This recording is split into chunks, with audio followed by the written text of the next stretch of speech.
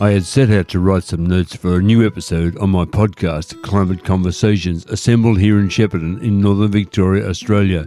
I am your host, Robert McLean. Well, I got through the notes okay, because I was writing about cycling and the climate crisis, and the substance of those notes appeared sufficient for a column I wrote for my local newspaper, the Shepparton News. And so, today's episode is effectively that column. It's about cycling, it's about the climate crisis, it's about the Tour de France. I'm convinced that as the climate crisis unfolds, as it advances, we'll no longer have events such as the Tour de France. It'll simply be too hot. The riders will not cope. Let's listen now as I talk my way through what I've written that will eventually be a column in my local newspaper. I'm a cyclist. I was. But things change, and now, I guess, I'm more enthusiastic about walking.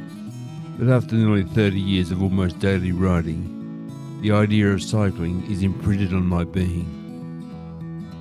I was what you call a recreational cyclist, one who rode for health and fitness, and to prepare myself for longer endurance type events.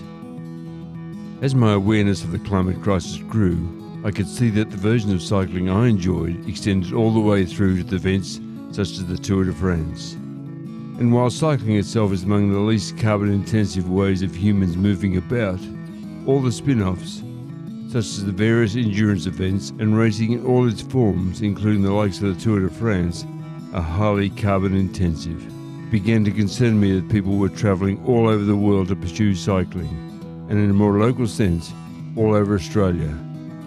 And in an even more local sense, people were travelling to all parts of Victoria to pursue their cycling pastimes, and I was among them. In an attempt to allow people to participate in some sort of local community endurance event, and by local I mean here in the Goulburn Valley in Victoria, Australia, I organised a local ride of about 60 kilometres in an attempt to illustrate that we could enjoy our pastime here and so have no need to travel long distances to participate.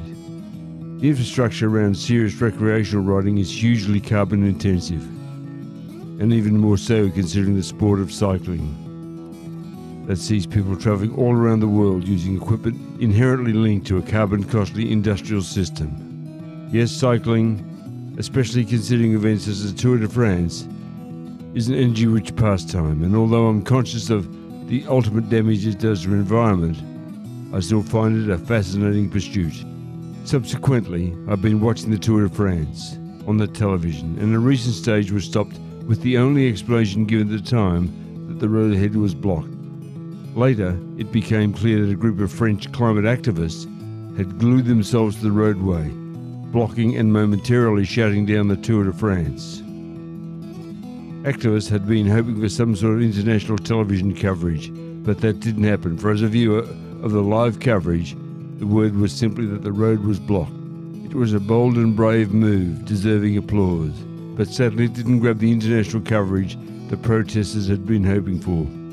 However, one small media outlet talked with the protesters, and one of those said, "The reality is that the world which politicians are sending us towards is a world in which the Tour de France will no longer be able to exist. We must act and enter into civil resistance today to save what remains to be saved." Event organisers, however, need to take note, as climate change will sooner than most believe make such outdoor, physically demanding events impossible, as it will simply be too hot, the climate activist said. An example of cycle's precarious position comes later this year with the World Road Cycling Championships to be held in Wollongong in New South Wales, Australia, meaning people and equipment will fly from all around the world. That's an energy-rich process and something which the world simply cannot afford in an era which we need to do all we can to reduce our energy demands.